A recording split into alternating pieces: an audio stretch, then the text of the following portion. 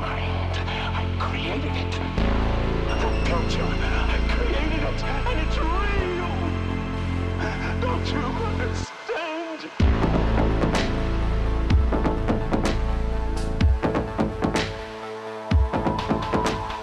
Well, hello everyone, and welcome to Struggle Session. I am your host, Leslie Lee III. As always, I am joined by my co-host, Jack Allison. Jack, how's it going? Oh, it's going just fine. You know, we're in just a few hours before AEW Revolution, so it's a good day over here. I'm actually excited for it. I'm excited that you have gotten into AEW.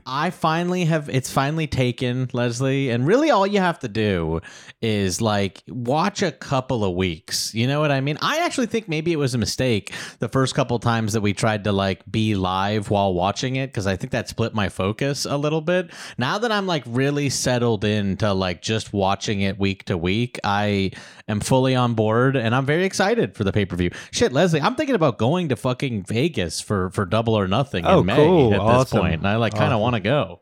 That's dope. That's dope. You know, I have actually gotten into the wrestling business myself. I'm going to be a ring announcer.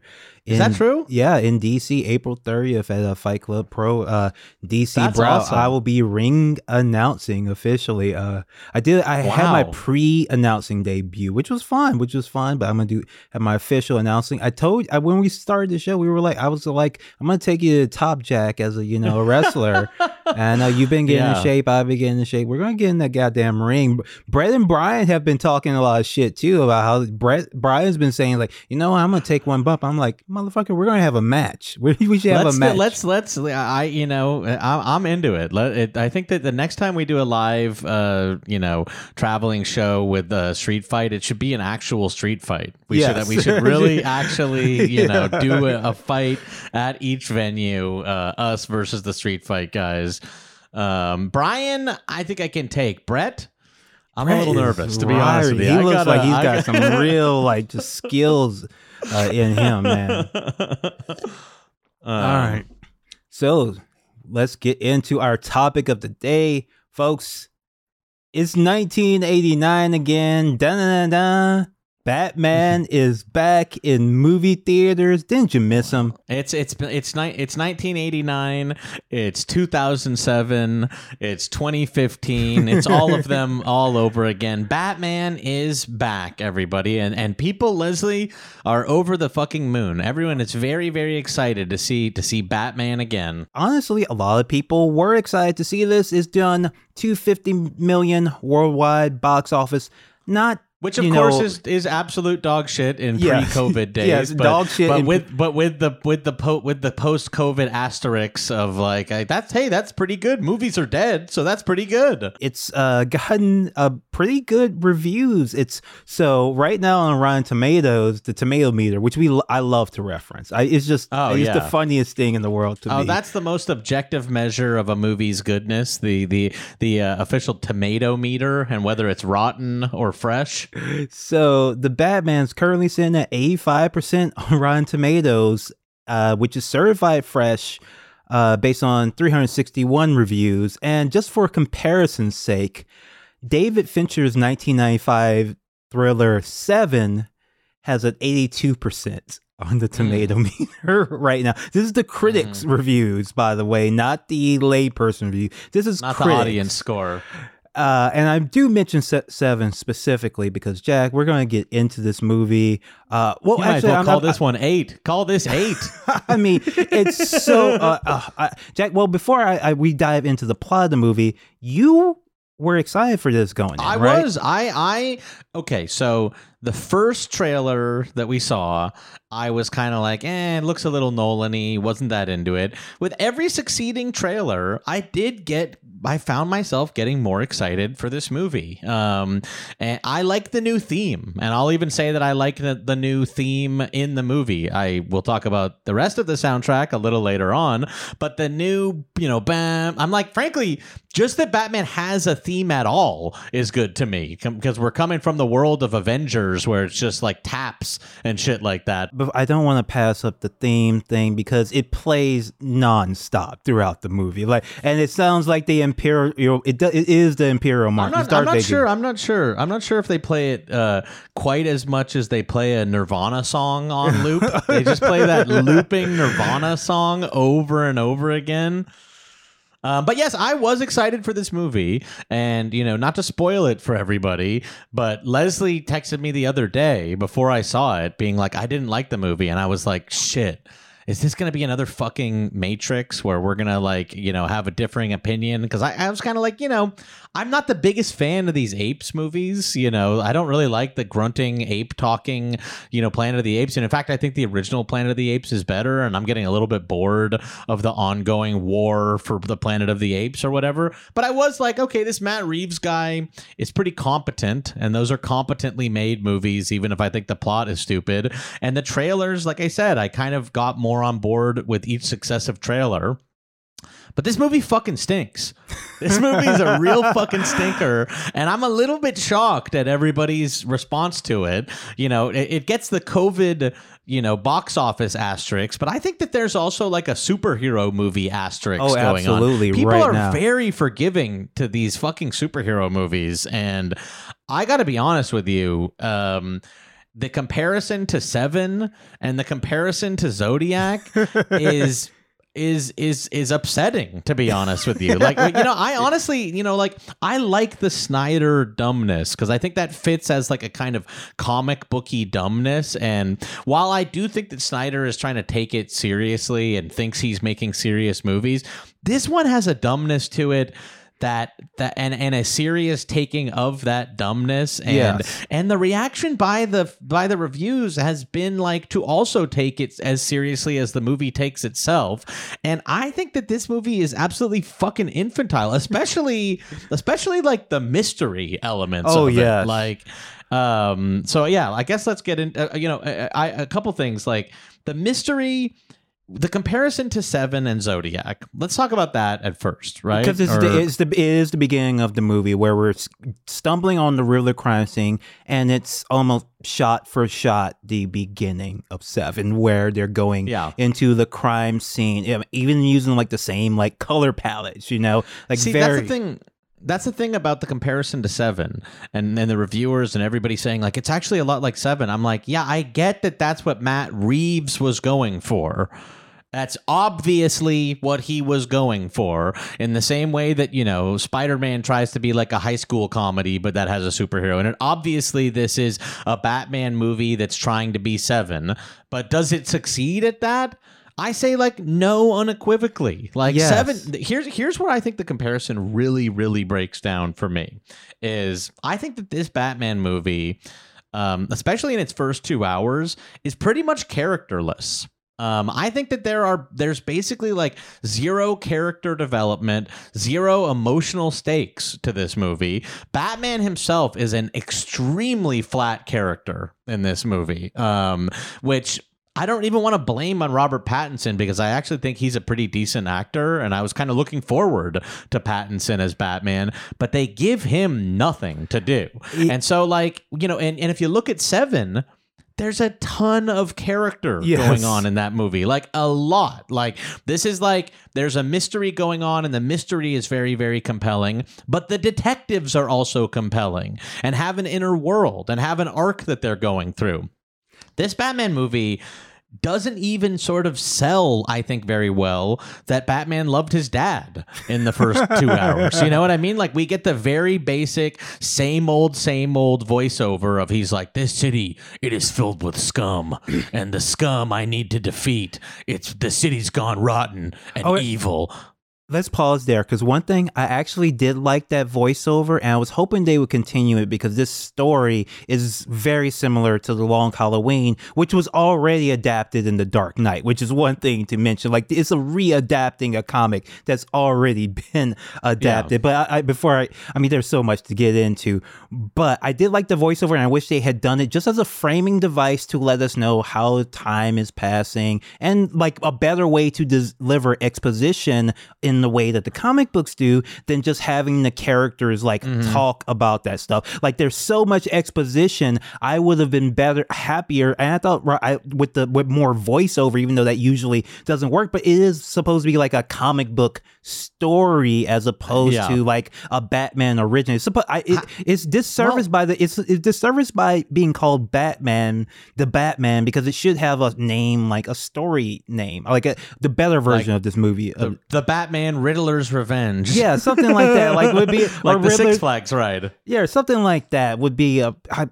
little bit better. You know, for me, I understand the instinct to not want to do the origin story again and to not show the origin story on screen, because we've seen it a million times and everybody would make fun of it if we showed it again, because that's like now a trope that if you show the Batman origin, they're like, we're seeing Batman's origin again. But perhaps if it's become so boring to see Batman's origin, they should stop making Batman movies. Perhaps if the story of the character is so well trod and boring to us that you don't want to include it, to even like include emotional stakes in this movie or give the character of Batman and Bruce Wayne like literally any kind of character whatsoever, then maybe we shouldn't be making these movies anymore. The movie pulls a lot from a lot of good Batman stuff and tries to do a lot of things that the fans want, but it gets like all wrong and in the wrong order. Like even like with the death of the Waynes. Okay, it's not just complaining about seeing the Waynes die, it's also having the Batman story be so focused on his grief over his parents. This movie is still focused on his grief over his parents. We just don't actually see the murder, and he just has a scene where he talks to Alfred about it. Now, I'm not saying they do the grief well. He literally says to Alfred, "You're not my father," at one point. That's all we get of characterization of Batman, I would say, for literally the first 2 hours of the movie. Now, I'll say this about the plotting of the movie. It's bad to begin with, but I also think it's very television.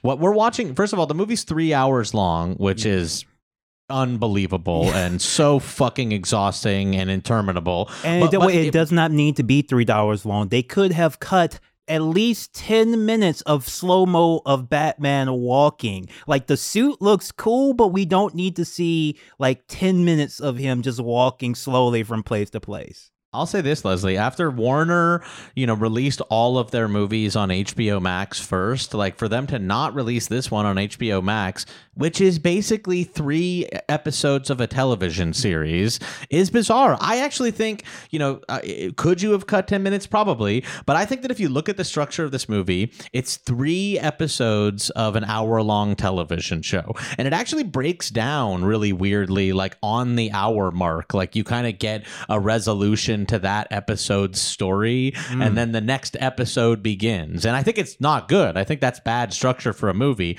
But when you're talking about, Batman having angst over his parents, yes, there's that one single line about it at the start of the movie, and that's like basically literally all the characterization we get for the first 2 episodes of this movie.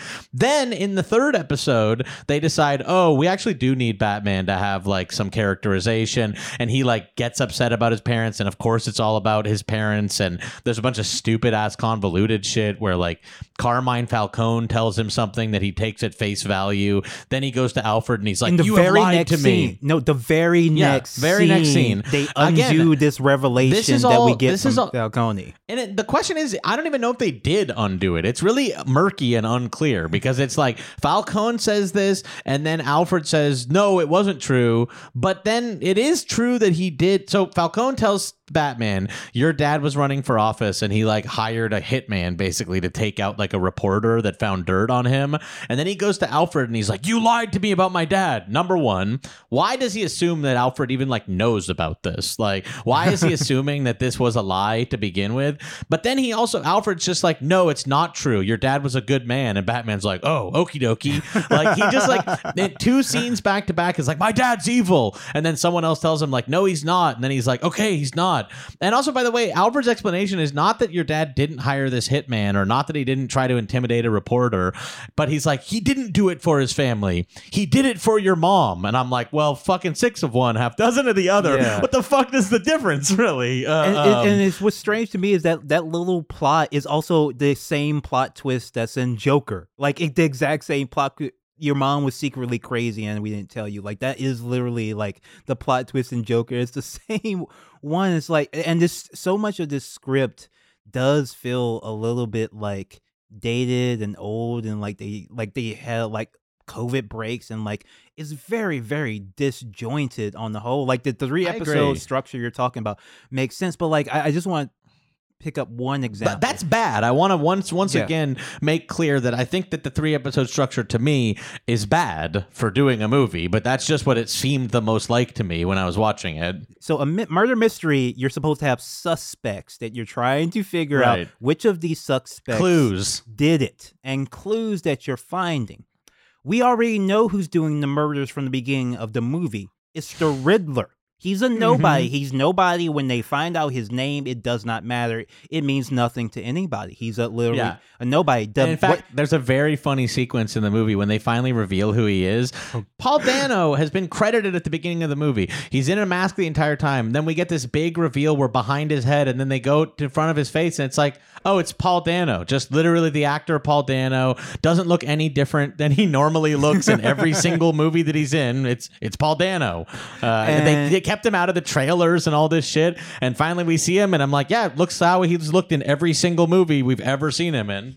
And he's playing the Riddler, who, by the way, is Bugman. He stole the performance from Bugman. He's also he's Bugman. He's also a Twitch star. He's like he's going live on Twitch, and he's got chat. Yeah, he's got 500 followers. It's the funniest line. I busted out laughing many times during this movie, but the 500 followers one was so funny. It's like the policeman like on his computer. He's like, this guy's got a lot of followers. He's got 500 followers. A lot of fringe types.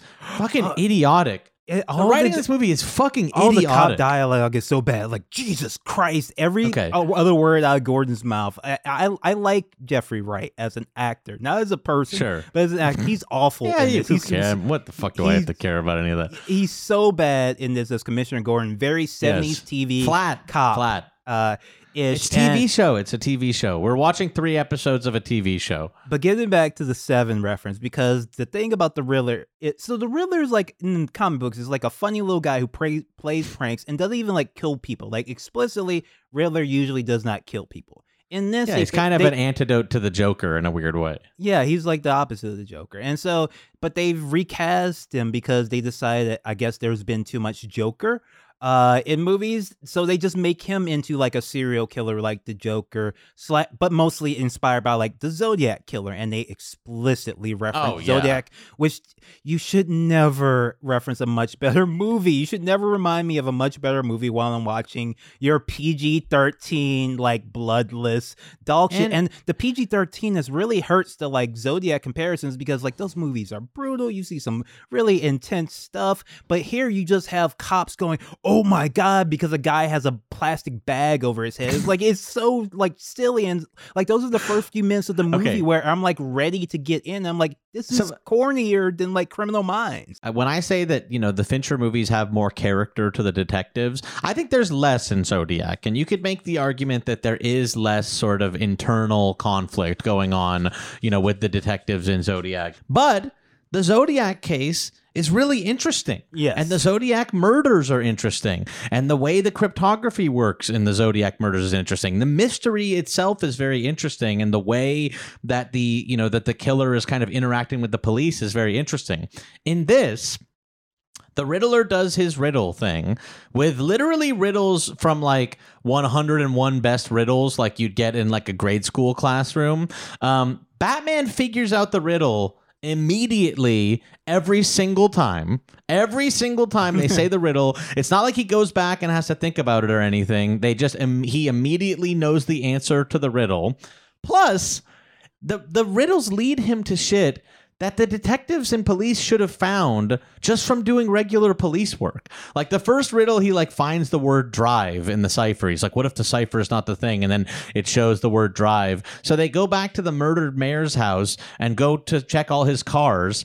The police would have checked through the entire fucking house. And the car that, you know, the Riddler wants him to go into has like a big piece of scissors hanging out the side of it. Like the murder weapon or like a murder weapon is like put into the tire. So it's like the cops didn't search anywhere in the mayor's house other than his room. And then like they didn't see that there's a car with like a murder weapon in it. Yeah. The dumbest one in this movie. And I literally think that this is like, people talk about Batman and Robin having like the Bat credit card or whatever, and as like one of the stupidest movies or moments in Batman. The stupidest one in this is when they're telling the Penguin the like, you know, the hint, and it's like, you are El Rata El Auto, and he's like, well, he said the wrong conjugations. He's using the wrong conjugations for it should be La Rata Del Auto, and they're like, URL, and Batman pulls out like a Batman laptop, and they go to elrataelada.com. URL. I'm like, that is actually, they're trying to take this seriously. This movie wants to be Seven, but that's like out of the Adam West Batmans. That is truly fucking moronic, and they want us to think that that is clever and smart and like cool. Yeah, so so much of this movie I felt like, wow, this is very Burton-esque. This is very Schumacher-esque. Surprisingly so. And I didn't complain, and I didn't have a problem with that, except for the fact that it was front-loaded with like scenes out of Zodiac. And like, how do these two worlds interact or mean anything in any way? Like, 1 second we're supposed to be thinking about this intimate murder and like caring that this, you know, guy gets murdered, and like this is supposed to be a big deal. But the next scene, like, you have Batman getting shot with like 100 bullets and then them just bouncing off them, and like not. Let's talk about Batman getting shot all the time in this movie, because he does get shot all the time. And at first I was like, okay, cool, he's got like body armor, but it's Superman level. Like, you can't get shot in body armor at point blank and just like keep walking forward. Like, you know what I mean? Like, you get like knocked back. It just ends up like feeling stupid. It feels like, oh, Batman is just a superhero, or like is literally invincible like Superman in this. And for a movie that's trying to be kind of gritty and Batman is covered in dirt and all this kind of shit, it seems idiotic. That, by the way, I should also say, you know, we're talking about the plot a lot here. The action in this movie is quite bad. The action in this and the fighting is very, very bad. The fighting is very Arkham. Is very inspired by the Arkham games, but it looks worse than the Arkham games. The Arkham, no. I don't think it gets the Arkham games at all. I don't think it really gets them. I think like it's very inspired by them. Like I said, I think it's like more.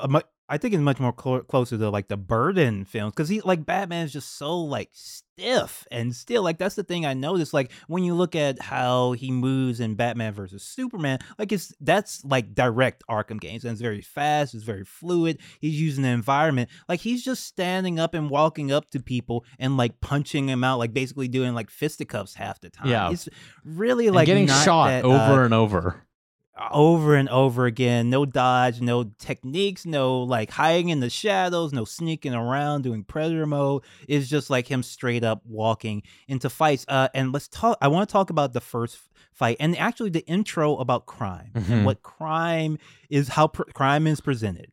So the first minutes of this movie, where they're telling us how Gotham City is hell, etc., etc. We see people like spray paint. Yes. Like people doing spray graffiti. painting a bank to say broke. They're like spray painting the bank to say broke outside. And then there's like guys on the subway watching a video of, and it is so fucking funny, of the knockout game. The knockout game is real in Gotham, and they're trying to make their new little gang member like do a knockout game on somebody. And that is the first fight scene with Batman, him stopping knockout games. Yes. That, my friends, is pathetic. Yes. There's even, by the way, a guy who sticks up like a convenience store, and he's like running away. That one would be a more appropriate one for Batman to like get in a fight with. Like instead it's like showing that they're all thinking he's everywhere. He's like, they think I'm in the shadows, and it shows them all looking at shadows and shit like that and getting scared. But no, he's there to protect people from the knockout game, which is a real big problem in Gotham. But here's the thing. Batman really does not spend a lot of time in a lot of the comics like handling super low level crime. Yeah. In the Long Halloween, it's all him fighting mobsters, just like in the Paul Dini cartoons. For the most part, maybe there's a mugging or two he breaks up, but it's like when he deals with crime, it's organized crime. Because when you just have Batman beating up poor people, which is the critique, it really doesn't work like in his favor for the film. Now, some people will say like that. That is actually a critique that they're trying to make, but it doesn't really feel like one. It just feels like Matt Reeves think that's what like crime is. It's like people doing the knockout game and like use like tagging stuff and like that's and like the drug, which are just oh my God. I swear to God, they're edibles. They're like 40 milligram gummies are the drugs. These drop heads. That these were supposed drop to be heads. One of the worst least scary fake drugs I know, like I've make ever it fucking seen in a movie. PCP or something where like it makes Make you it Black violent Tar or something. Yeah, like I don't know, like I'm just saying Black like tar it heroin. kind of just seems like people are sitting around like they're like, "Oh, I'm spaced out. Damn, they're high on the drops right now." I'm like, "Man, I just don't know." Who gives a shit? Really? And yeah. You know, Jack, that was supposed to be initially a tie-in with someone who does appear in the film, the Joker. Yeah, Barry Keoghan's Joker, who does appear in this movie. Strangely Let me enough. say this, by the way. I'm not a fan of the Nolan Batmans that much. I'm not like the biggest fan of them. But how do you do the same reveal that they did at the end of Batman Begins and do it worse? The reveal at the end of Batman Begins is, oh, the Joker exists in this world. The reveal at the end of this is, would you believe it? The Joker exists in this world. Wow, the fucking Joker is there in Batman. I don't know. I guess maybe I'm just like exhausted by all of this. I'm like, I don't really like. I know they've already greenlit a sequel. I am sad because I wish Robert Pattinson wouldn't be contractually obligated to keep doing these movies. And already the prospect of seeing another one of these where it's fucking young Joker versus young Batman. Ugh, I just am fucking exhausted.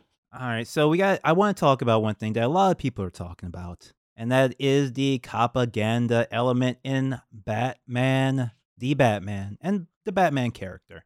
And I feel like a lot of people have just kind of gotten confused, right? Because you do know that Batman's friends with Commissioner Gordon. He hangs out with he puts criminals in jail, et cetera, et cetera. But as we've talked before, a lot of the stories have him in, he's a criminal. He can be in opposition to the police. Something like Batman the Dark Year Knight One Returns. and stuff like that. There's a lot of Batman versus police that goes on.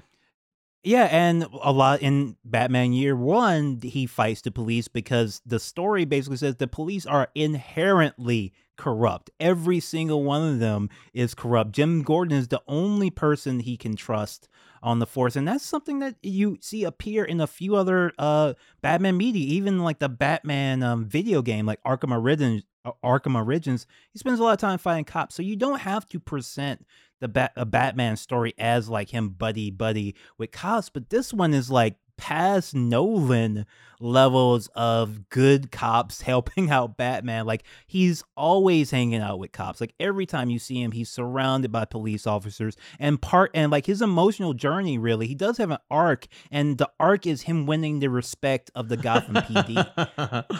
Yeah, that's true. I mean, there are bad cops in this, of course. We should be clear. But yeah, like the big reveal at the end is he's like, the Carmine Falcone's like, you're a cop. Like, don't you know I own you? And it's like, you don't own all of us. And it's a big hero shot. Literally, the scene that had the most people in it of the entire movie is like a big crowd of good cops waiting outside. Which you don't have to do and really undercut the storytelling, because it's like, why is Gordon letting him walk around crime scenes when all the lab techs are there?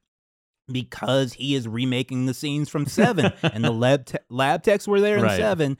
They're not there in like the Batman games when he's like he goes Jim in sends everybody after away. or like even before and does all his own stuff. which is some of the most fun, like interesting detective Batman stuff. I didn't get anything out of him like walking around the cops and then being like, "What's this freak doing?" There was here? one moment right at the beginning where it was like the mayor's blood was coagulated or something, and he did know like the medical name for what had happened to him, and I was like, okay, maybe he's going to be more of a detective. That was the only time in the entire movie, and the rest was just him solving like literally like first grader riddles easily, you know. Yeah, I keep trying to say like so there's no mystery's mystery around horrible. who's doing the murder, but the mystery that actually of the crime centered to this is that the cops work for the mob, which is like the premise of most Batman movies. Like that's the premise of Batman Begins, but that's the mystery that the Riddler actually solves, and that's why he's killing all these people because they're corrupt. So it's like Batman doesn't solve anything. Like the Riddler is always multiple steps ahead of him. In fact, there's been a massive criminal conspiracy going on that Batman is completely unaware of all the way until about the end of the movie that the Riddler, who is just some dork, figured reveals out it because to he him. was crunching numbers. And has to tell the Riddler him reveals carefully. the mystery to him, and then like honestly, what Batman does for crime solving in this is like notice things that any cop would have noticed. Like there's like the part where like he, you know, the thing with like the cop had a rat on his face and it was like this plastic tubes going to his face. They have Batman look at it, and what Batman sees that the other cops didn't see is a button. Like a button that he presses, and then like a little tray opens and it says "for the Batman." I'm like, that's not being a detective. You know what I mean? Like, and that's like that's Schumacher. Yeah, that's Schumacher, and I'm not saying that's a bad thing, but you can't do that and Fincher in like the same scene. Like it just came. And I don't think that's what people are liking about this movie. I don't think people are like, oh, this is a throwback to the goofy Batmans like the Schumacher and Adam West. I don't think anybody is saying that. People are like, this one's like smart. You know, it's like a smart Fincher movie. I saw someone say this is bringing cinema to comic book movies. Yeah, I just like I don't know if you've seen cinema, especially those Batman Catwoman scenes in front of the LCD screen that take so much of the film and look god awful to me. What did you? I hate that LCD wall, by the way, but I cannot stand it. Did it bother you for some reason? It just never. It looks worse than green screen to me. Like where like they have that glowing sky between them. That's all in front of the LCD wall. Interesting. Yeah, I kind of didn't notice it that much, but perhaps I was looking at my watch a little too much to see how much longer this movie was going to be. Yeah, it would be the scenes that you would be looking at your phone, but it was like. I like Robert Pattinson. I like Zoe Kravitz. I liked Kimmy. I thought Kimmy is just fine. I'm not a Zoe Kravitz hater. But her Catwoman, what is that character? Okay, let's talk about Catwoman. Even? Like it's like half of the Catwoman from the comic books. It's like they cut like half of the character off, but she still like knows ninja. Yeah, let's talk about Catwoman. But she's like a waitress. Let's talk about Let's talk about how we meet Catwoman here, okay? Because in the Burton movies, it's like, here's a character, and she becomes Catwoman. In this movie, Batman, like, goes to, you know, an underground bar. The waitress seems like she knows information, so he follows her home and just finds out that she's Catwoman. Like, she just is a waitress who also is being Catwoman at the time. I'm like, so wait, are these like the only two people who are dressing up as like bats and cats and just totally randomly? Or is like everybody doing this all the time? You know what I mean? Like, I didn't really get. And I know they later reveal like, oh, she's fucking Falcone's daughter or whatever. But I didn't really get like a good justification for like why she's Catwoman. It just felt like very convenient that he follows her, and she just is already Catwoman, who he's never heard of. And there's no sort of history to this. Like he just watches her undress and redress as Catwoman. I'm like, they're not like, isn't this a little weird that like we both dress up in like leather and go out at night? And like, is that like a little strange to just randomly meet each other like this? We find out that she's undercover there kind of to do a heist. Yeah, kind of. It's very like murky for some reason. Like does she actually work there, or is she like secret? It's very unclear like who this character is early on. And like the heist she ends up pulling is she waits for them to go in the parking lot when they've loaded it up with loaded up an SUV with millions of dollars, drugs, drops, and a dead body. conveniently all the things that she was looking Right for there. in one spot. That's the big heist been working on. When like in something like The Long Halloween, like you have these really Batman and Catwoman meet on the job. She's breaking into Maroni's mansion while he's like breaking into Maroni's mansion to question him. And it's like an interesting like how superheroes It's like, meet. you know, in the other Batman movies, they like actually, you know, try to make them a movie. You know what I mean? It's like kind of doesn't. This one has so much assumption that we're like, okay, so Batman's going to be there and Catwoman's going to be there, and we kind of know both of Batman and Catman what their deal is and that they're going to meet each other. I'm like, no, that is not fair. That's not allowed. You shouldn't be allowed to just be like come with the assumption that we know that they're gonna know each other. I'm like think about this movie in a vacuum. It's fucking ridiculous that that he follows home a waitress and she's also like someone that dresses as a cat and goes out and knows acrobatics and all this fucking shit. Like that's just the first waitress he saw, you know, like and she also happens to be the roommate of the girl who's killed and kidnapped and all this. It's too much coincidence and like too stupid. Yeah, and when she's killed, like they do not give a fuck when they find her body. Cares, just like when she's missing, but when they find the body, she's just like she's dead, like I thought she would be. Yeah, and then they do the chase scene, which I thought was awful. I thought, you know, honestly, the shots in the chase scene that were good at all were all in the trailer. But I felt like when we're on the freeway, I'm like, is everybody going 25 miles per hour? It felt like the slowest chase scene I've like ever seen, and it just was a bunch of him getting like caught behind trucks. I'm like, why are we going 20 miles an hour for this entire chase scene? And frankly, the geography of it felt very bad. Like there was an over reliance on that like GoPro locked on the side of the car thing, but I didn't really get any good sense of like the geography, where they are in relation to each other. And then, yeah, like finally it ends with the explosion that we've seen a million times in the trailers. And that's kind of a cool shot. But frankly, it was better in the trailers because they like played the theme like really loud and big. And in the movie, they played it like a weird subdued version of it. Like it was not good. Yeah, it was much better in the trailer. And of course, that scene is already like we saw that in The Dark Knight. That's like just the same like shit that we guys saw in Dark Knight. But I want to say like, during this chase scene, this new Batmobile, which does look cool, I like it. Muscle car Batmobile, sure.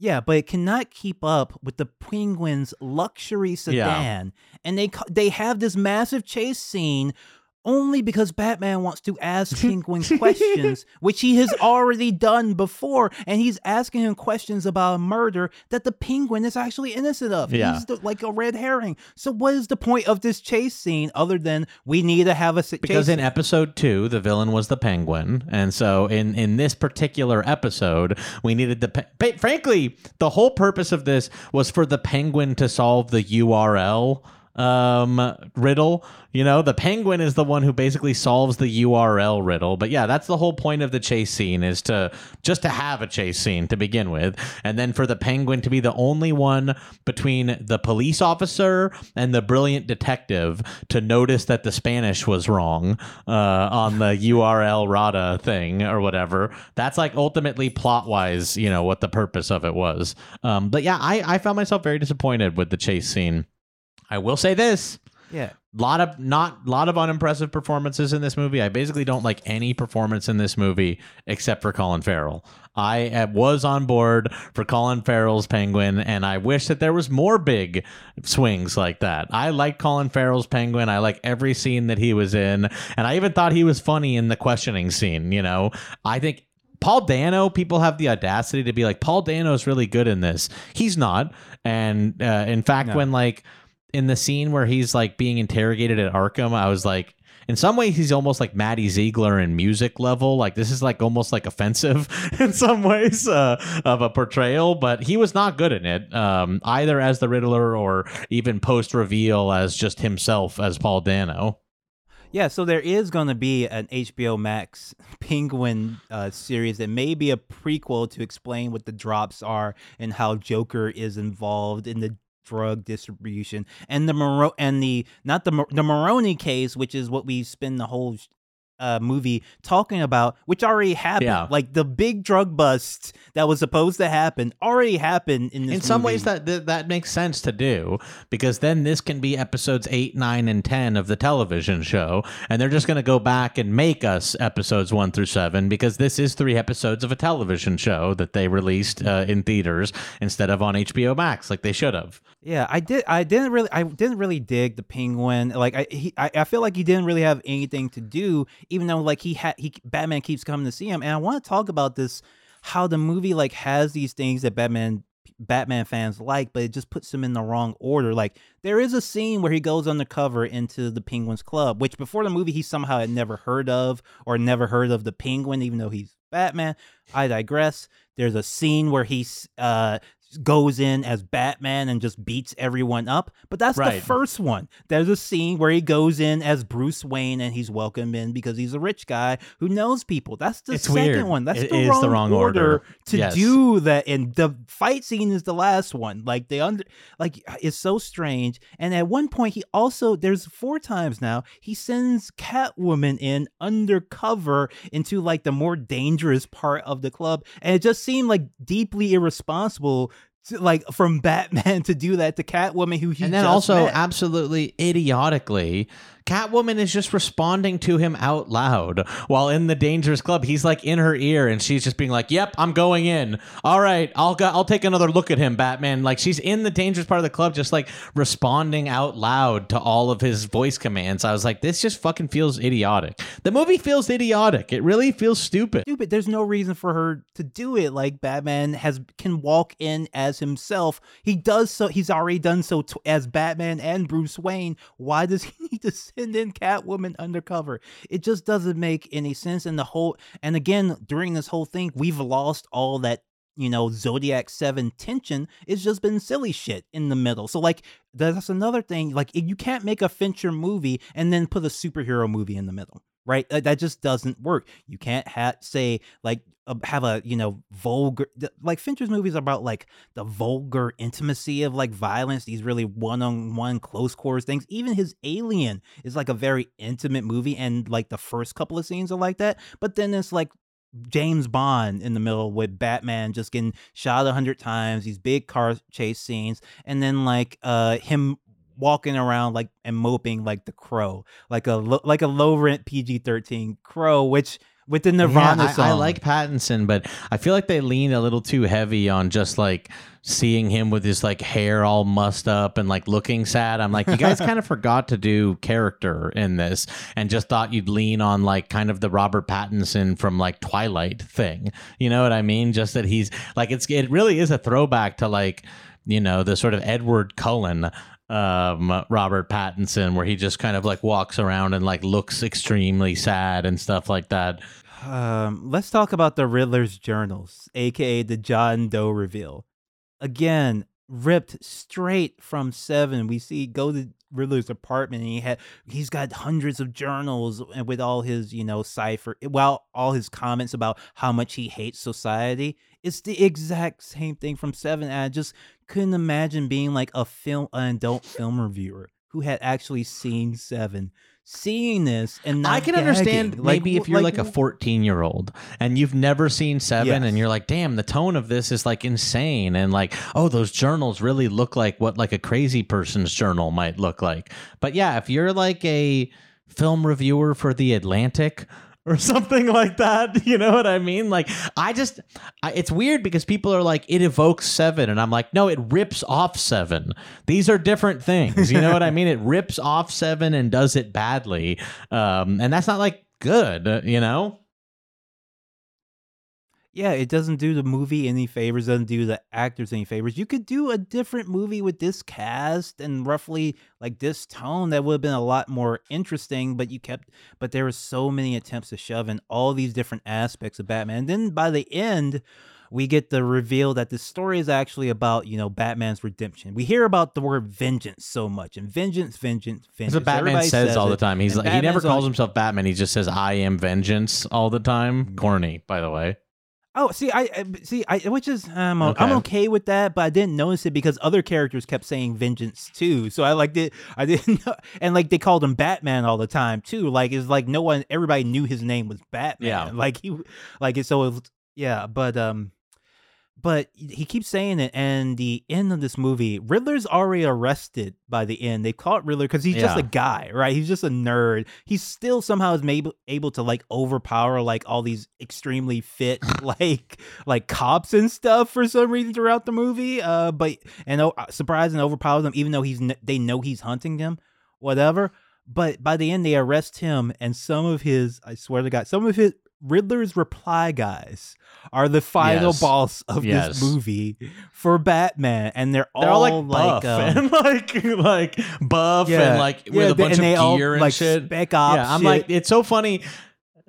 It is so funny. Number one, I don't even care, but like, so a bunch of gunmen just get into where like the mayor is going to be doing her, except there's no security or anything like that. Like a bunch of like literal like YouTube reply guys are able to just walk in with like weapons up to the top of where the mayor's going to do her speech. Fine, I'll even in Gotham Square yes, in Garden. Gotham Square Garden. I'll even give you that. But yes, like that it is his fucking reply guys that show up, and you know, then they're also like, I'm vengeance. By the way, we had to get you always have to have one. We had to, of course, get the scene where Batman goes to Arkham and the Riddler says, "We're not so different, you and I."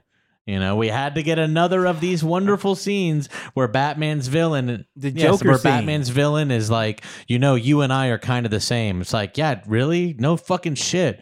How many fucking again? This is one of these things where I'm like, I guess maybe you had to do it with the plot of this being what it is. But given that this is now such a trope and so trite in Batman movies, maybe we shouldn't be making these anymore. You know, if every moment that you need to do in a Batman is boring, then why are we even making them? Except for the way that intellectual property works in this country. Yeah, there was also supposed to be a Joker interrogation scene. By the way, really? Jack. They filmed it. They just cut it Well, out. I mean, just the joke again, like I said earlier, the reveal at the end of this movie being like, "Holy shit, the Joker is here!" I'm like, that is not exciting. You know, to see. There's the Jared Leto Joker. There's like fucking Jack Nicholson. There's Heath Ledger. Like we've got a million fucking Jokers. Gotham. There's Gotham Joker. Joaquin, we've got Lego Joaquin Joker. I'm like that. There's a holy shit. You're telling me that this Batman is gonna have the Joker? Fucking no shit. It's gonna have the Joker. Like it'd be a better reveal if it was like Calendar Man or something like that. You know, like fuck. Like wow. Okay, we're gonna see another of a Batman series is gonna have Joker as the villain in the second movie. That's really fucking unbelievable. Wow, that's exciting. I do want to mention again on the kind of the propaganda crime fighting front, you can avoid a lot of the problematic elements of Batman by just having him fight like supervillains too, right? Like I was kind of surprised because a lot of Batman movies do open with him having a James Bond like, you know, fight with like a supervillain, like a run-in, like Mr. Freeze is, you know, trying to rob a bank, like a one-off opener. I don't know why this one didn't. Like it because it's trying to set us in a Batman's already here. You're right. We're not doing You're the right. origin story. Well, then it was start us off with like because that's how it have like Batman fight Clayface or something something like that, and just have him get put away at the beginning. You know what I mean? Like it doesn't have to be knockout Solomon game Grundy, guys. You know what I mean?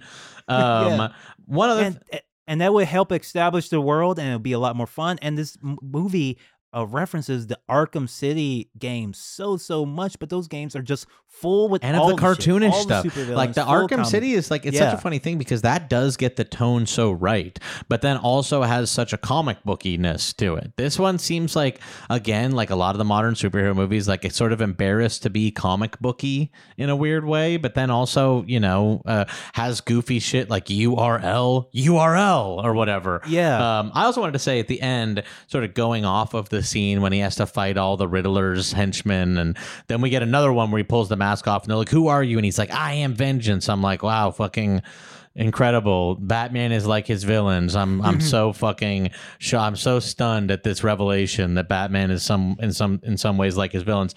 Then we had to squeeze in. It's like the screenwriters forgot. It's like Matt Reeves forgot that in modern screenwriting you have to have a moment in the third act where it looks like the character is going to die and sacrifice himself.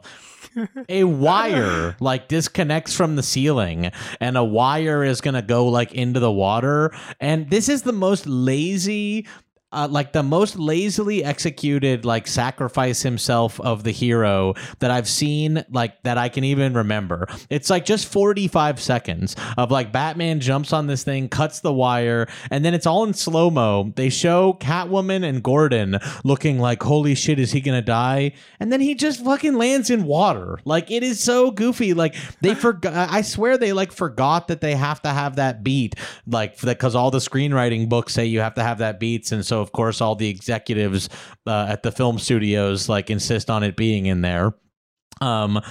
It's not earned. It sucks. Yeah, so Jack, people are going to disagree with you about the idea that Batman does not have an arc, because a lot of people are saying that it goes from him being entirely focused on vengeance and fighting and beating people up to saving Gothamites. And how do they show this in the movie? I swear to God, they have the dams have been blown like Katrina. There's an explicit Katrina reference. The entire city is flooding. He's in Gotham Square Garden. The mayor's been shot, but she's fine. For some reason, she's extremely young and black, but like no one. But her politics seem like to the right of like her opponent. The mayor gets killed at the start of the movie. We never see like a deputy mayor or anything. So I'm like, so this Lady Real wins. Did she win against like no one because the mayor was killed? Like, it is very funny to build it around like, oh, she got elected. I'm like, yeah, against nobody. Like, the other guy was killed in the first scene. From the speeches of the dead mayor, she sounds like she's to the right of him. So it's very well. I guess it's because this Gotham Renewal Fund is like corrupt or something, but it is funny that he's like, we need to like use the renewal fund, and she's like, the renewal fund is a joke, like, forget the renewal fund. Like, damn, shit, like fucking austerity here. City's flooding. People have been rushed into Gotham Square Garden to save themselves from the incoming flooding waters. The water is flooded. He's finally beaten all the incels. It really took him, Gordon, and Catwoman to take out like 5 like. And then we also get the scene where Gordon has to like stop him from like beating someone to death, but it's not Riddler. It's not like Penguin. It's just one of these reply guy incels that Batman's like going too far. Which, by the way, I would say for those who are like, Batman has an arc, he was all about vengeance. He was just about to beat someone literally to death right before he like does the thing where he like tries to save people. So I don't know if that's much of an arc, if like he actually hasn't grown at that point, but go on. And it's weird because he does inject himself with venom, which is a deep comic reference that they do not. I guess it's adrenaline, but yes, it's like, it is funny. He like banes out at the end. So the water is flooding. These people are in the water. And Batman heroically goes down into the water, lights a torch, and carries them, and you've probably seen this scene before, through the water into seemingly deeper water. Just from one part of the water. I guess they're like behind like the rafters or something. But yes, it's like, it's not like the rafters are like crushing them. They're able to kind of like walk around them. He doesn't like lift it up or anything. Yeah. Like, he just walks. He's like, I guess because the electricity got turned off. So he's like got a torch, I guess that's what it is. Yeah. But the thing is, it's like, that is such a poorly design like action set piece to show off like Batman giving up vengeance and turning to like rescuing people, because he doesn't actually rescue anybody. It's just like, I understand like what they're going for and people dig that vibe, but it's not earned and it's not like shown on the screen. You're just supposed to assume that, oh, this is the scene where the superhero rescues people, but because of COVID shoots or whatever, we don't have the budget we didn't think this through.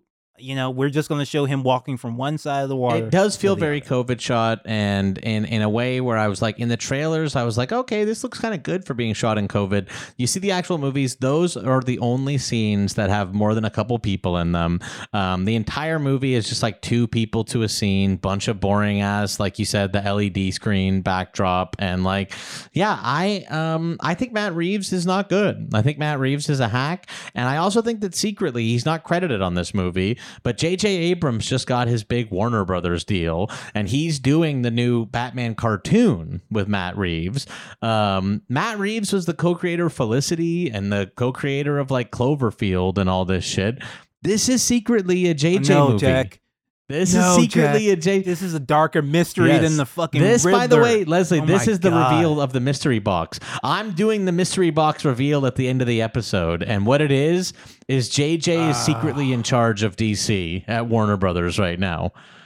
JJ's secretly in charge of DC. No. And, if you thought DC was going down the wrong path, with, ending the Snyderverse and, the kind of stuff they've done lately, it's going to be getting worse because JJ is quietly in charge over there. Oh, folks. Well, before we get too dark and twisted and too scary, let's end this episode. Jack, will you give this one a thumbs down? I give this one a thumbs down. Do you wanna see- I think that this honestly, I haven't seen Batman and Robin in a long time, but I think that this might be the worst Batman movie. I think I'm just gonna make the assumption right now that because Batman and Robin is not 3 hours, it's better than this Batman movie. Yeah, I don't know. I'm a little perplexed by everybody being as over the moon as they are about this movie. I really didn't like much of it from beginning to end, and I went in as someone who was like actually kind of excited to see this movie and liked all the actors and everything. And I'm not a sourpuss, folks. I just did not like this movie at all. Yeah, I didn't go in with any expectations, but I was ready to be like entertained and have fun, and it was referencing a lot of stuff I know and like, but I was really shocked to walk out genuinely thinking that's the worst Batman movie. Like that's the worst. I mean, I was going through my head. I'm like, it shouldn't be possible. Burton Batman beats it. Batman Returns beats it. Batman Forever is way more solid than people give it credit, and so that one's actually pretty good. All the Nolans beat this one. Batman versus Superman beats this one. The only one I'm not sure. I mean, Batman 66 beats this one. The only one I'm not sure so about. Much better. The Batman, the Mask of the Phantasm beats this easily. You know what I mean? Justice League. Batman versus Superman beats it. Even like if you really want to get into it, like the Batman Beyond direct-to-video, like Return of the Joker movie beats this. Return of the Joker. Batman versus the only Dracula. one I'm not sure about is Batman and Robin, and maybe I'll give it a rewatch. I don't know. Like at least that one is like consistently it's like trying to be funny. Like, has, like that's the thing with that one. It's like it's trying to be funny, and so even stuff like they're like, but the Batman credit card scene is in that, and I'm like, yeah, but it's a fucking comedy movie that's trying to be like Batman 66 and campy and shit. We'll have to talk a little bit more about the history of Batman because it's so bizarre that we're at this point. Because even when Batman 89 came out, people's first reaction was like, why are you making a Batman movie? That goofy character from the 60s. Like that was the reaction that people had. But now we're at this point and it's like, I am so happy that cinema is back and we have like this very Arturist, Batman movie. It's just a completely ridiculous flip that's happened in the past 30, 40 years. Yeah. I think if anything, it's time to go back to Batman 66. You know what I mean? Like, I think we've had plenty of the over serious fucking emo, super, super serious Batman.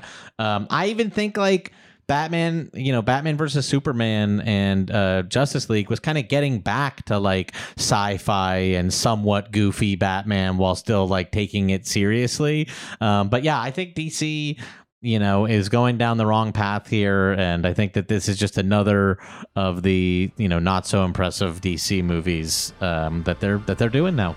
All right, folks, that was Struggle Session. Have a good one.